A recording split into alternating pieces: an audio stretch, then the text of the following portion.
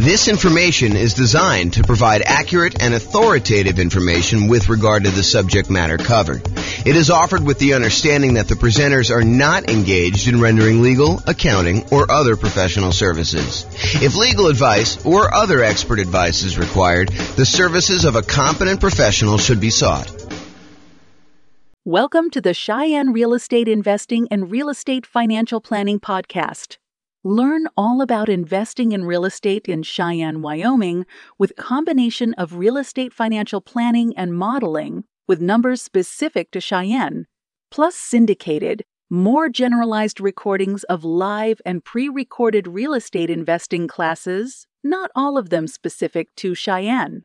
Be sure to stay tuned after the podcast for a message from our sponsors.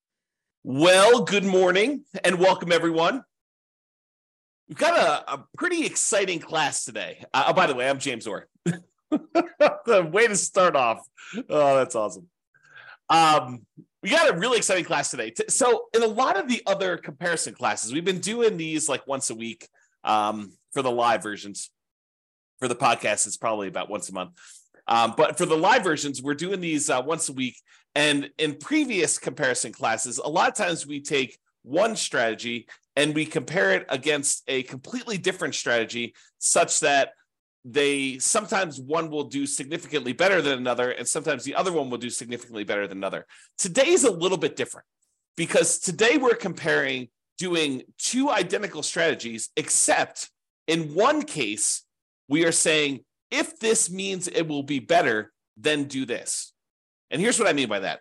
So what we're going to cover today is doing the nomad strategy, buying a property as an owner-occupant, 5% down, moving into the property, living there for at least a year. It's at least a year because the lender requires you stay in a property for at least a year when you get an owner-occupant loan, with some very unusual exceptions, like you move out of the area or something like that.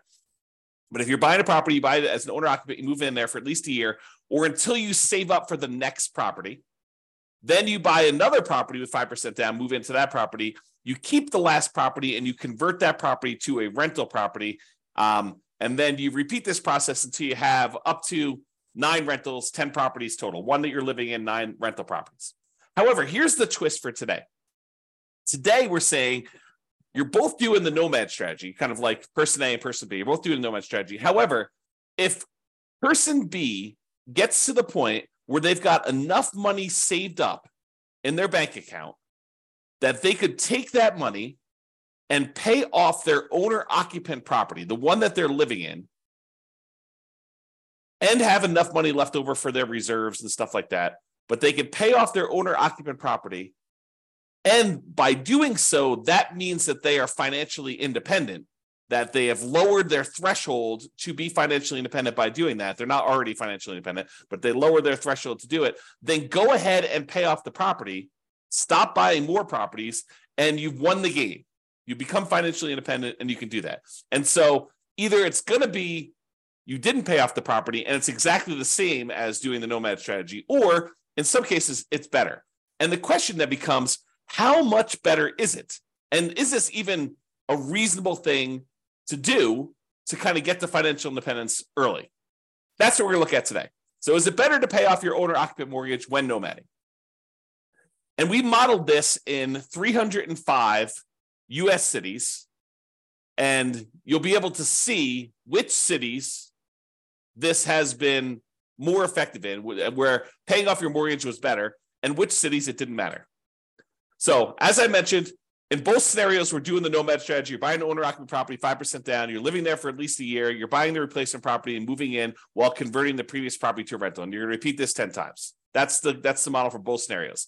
With the traditional nomad, there's no paying off of the owner-occupant property early. Now, if it gets paid off just organically because you lived there for 30 years, that's fine.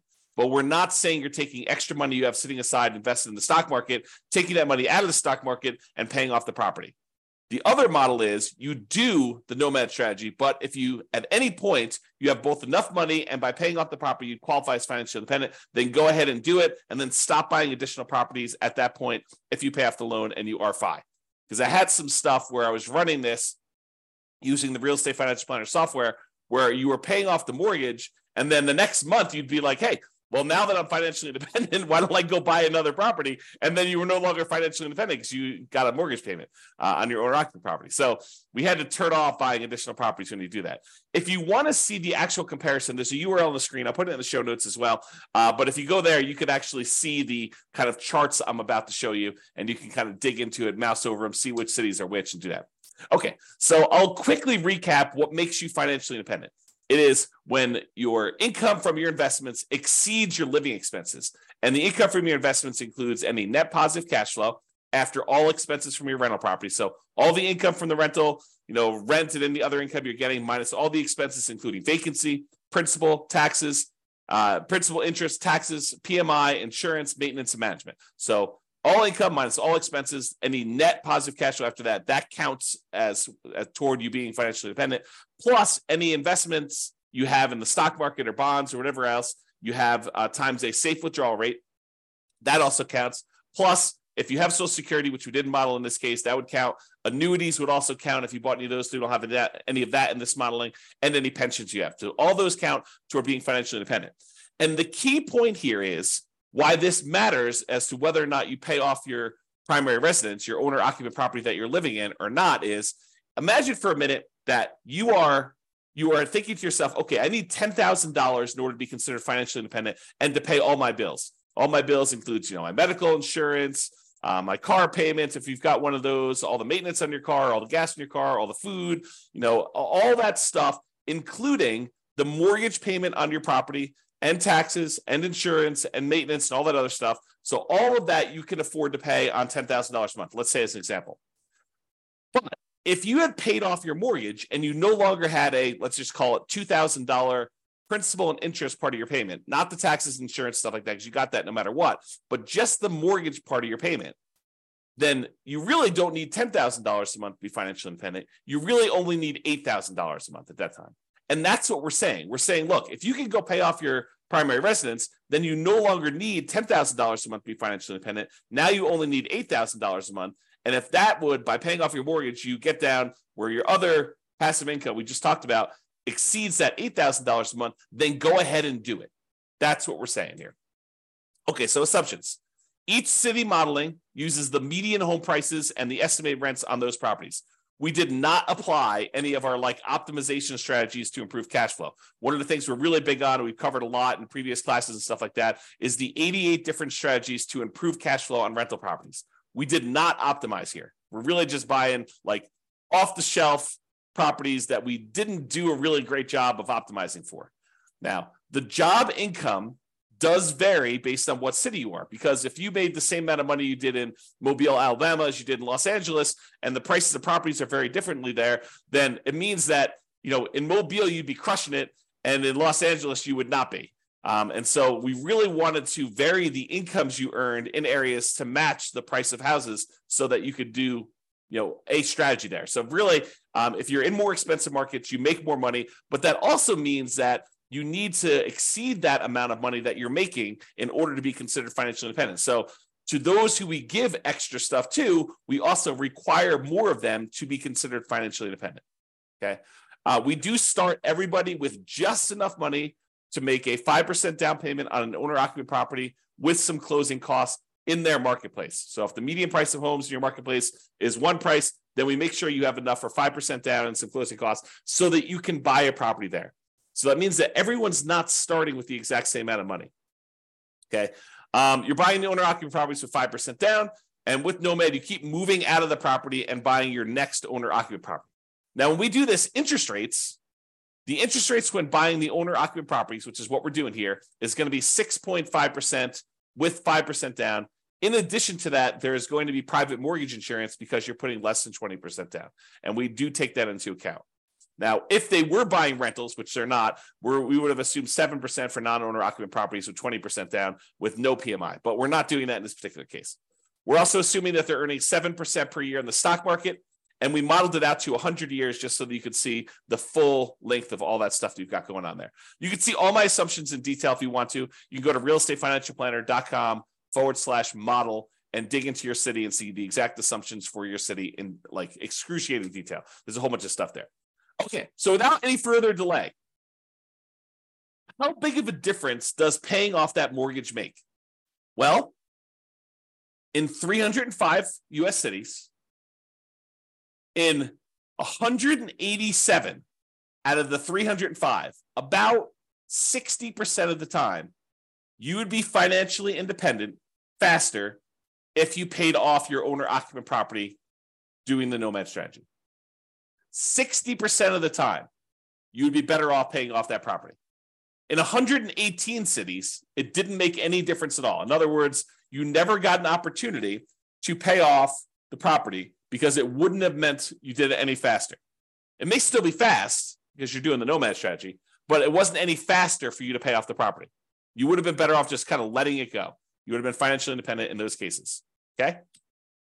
So here's the chart showing you like when this happens in aggregate. And you can see for the ones where you pay off your owner-occupant property, it skews earlier. There's a whole bunch. Like these lines, these should be identical if paying off your property didn't make any difference because they're doing the exact same strategy. But we could see with the gray area here that because paying off the property does make a difference, we've moved a whole bunch of things that were out here as to occurring longer, like it was taking longer to achieve financial independence, and we skewed them forward such that a whole bunch happened a lot earlier, a lot faster. Bunch of cities, number of cities is vertical, number of cities increased earlier on so that you were end up being financially independent doing that. And you might ask me, well, you know, how much faster? Is this like 1 month? Is this like 2 months? No. In some cases, it's like 10 years. In some cases, some really rare cases, like 1 or 2 things, it's like almost 20 years faster for you to have done this, which is crazy to think about.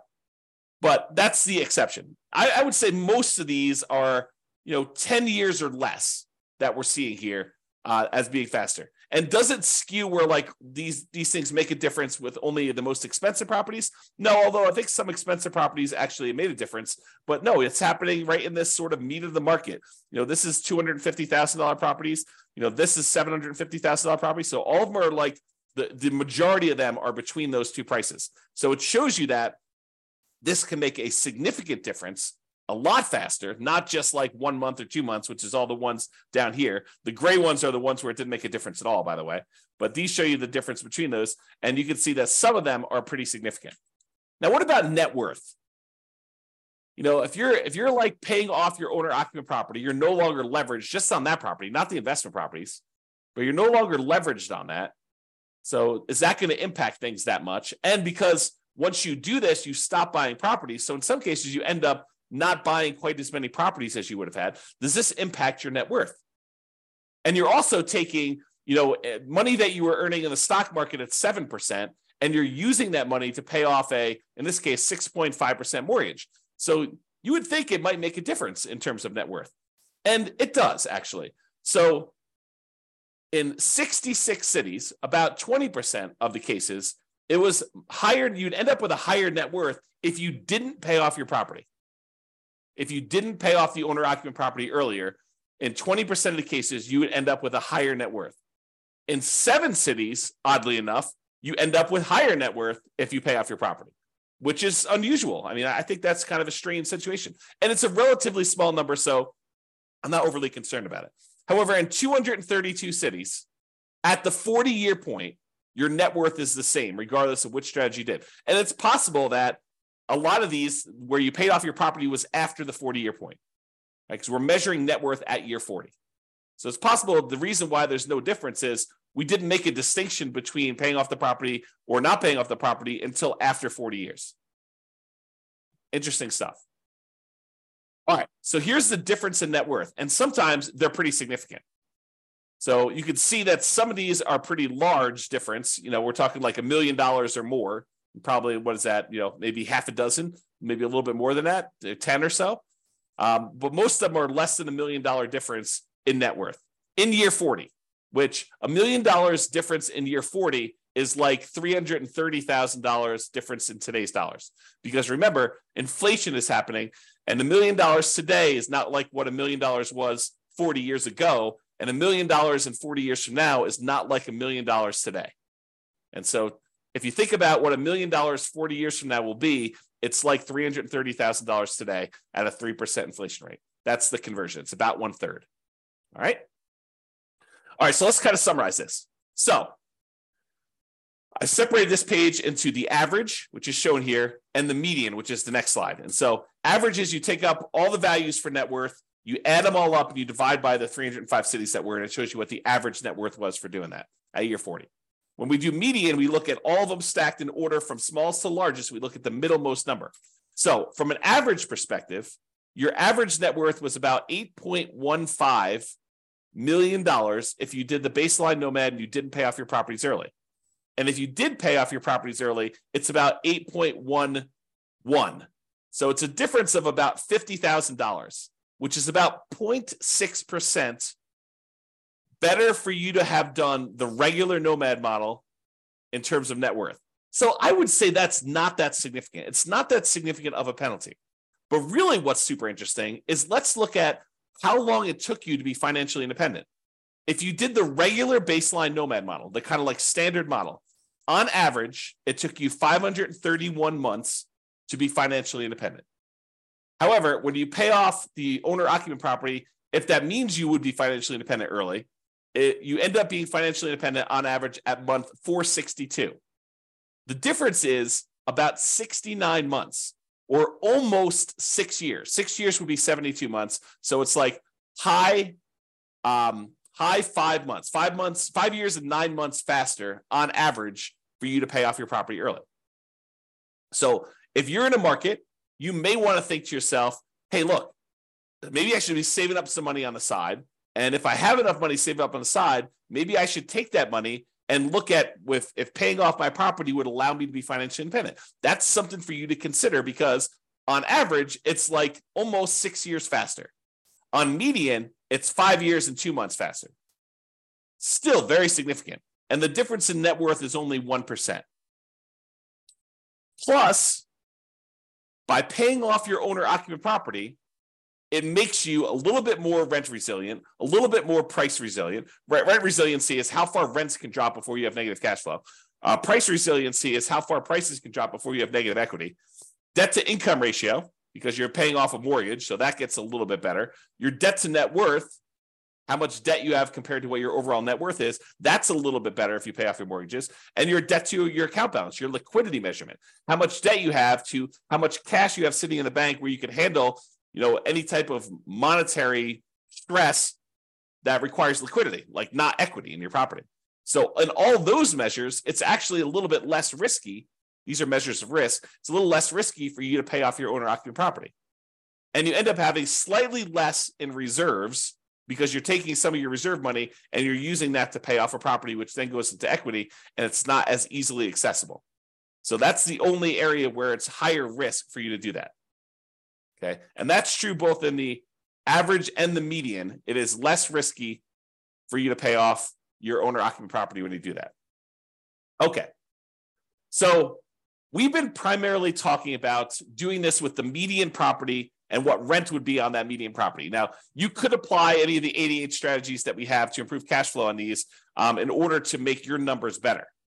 Okay, we're basically using those numbers because I don't want to go and pick like the absolute best deal that you could find in a marketplace where not everybody could go and find those deals. Now, you should be able to, and you could do this, do better than what I'm suggesting. You should be able to go into your marketplace and do better than what I'm suggesting here because I'm not really picking great properties.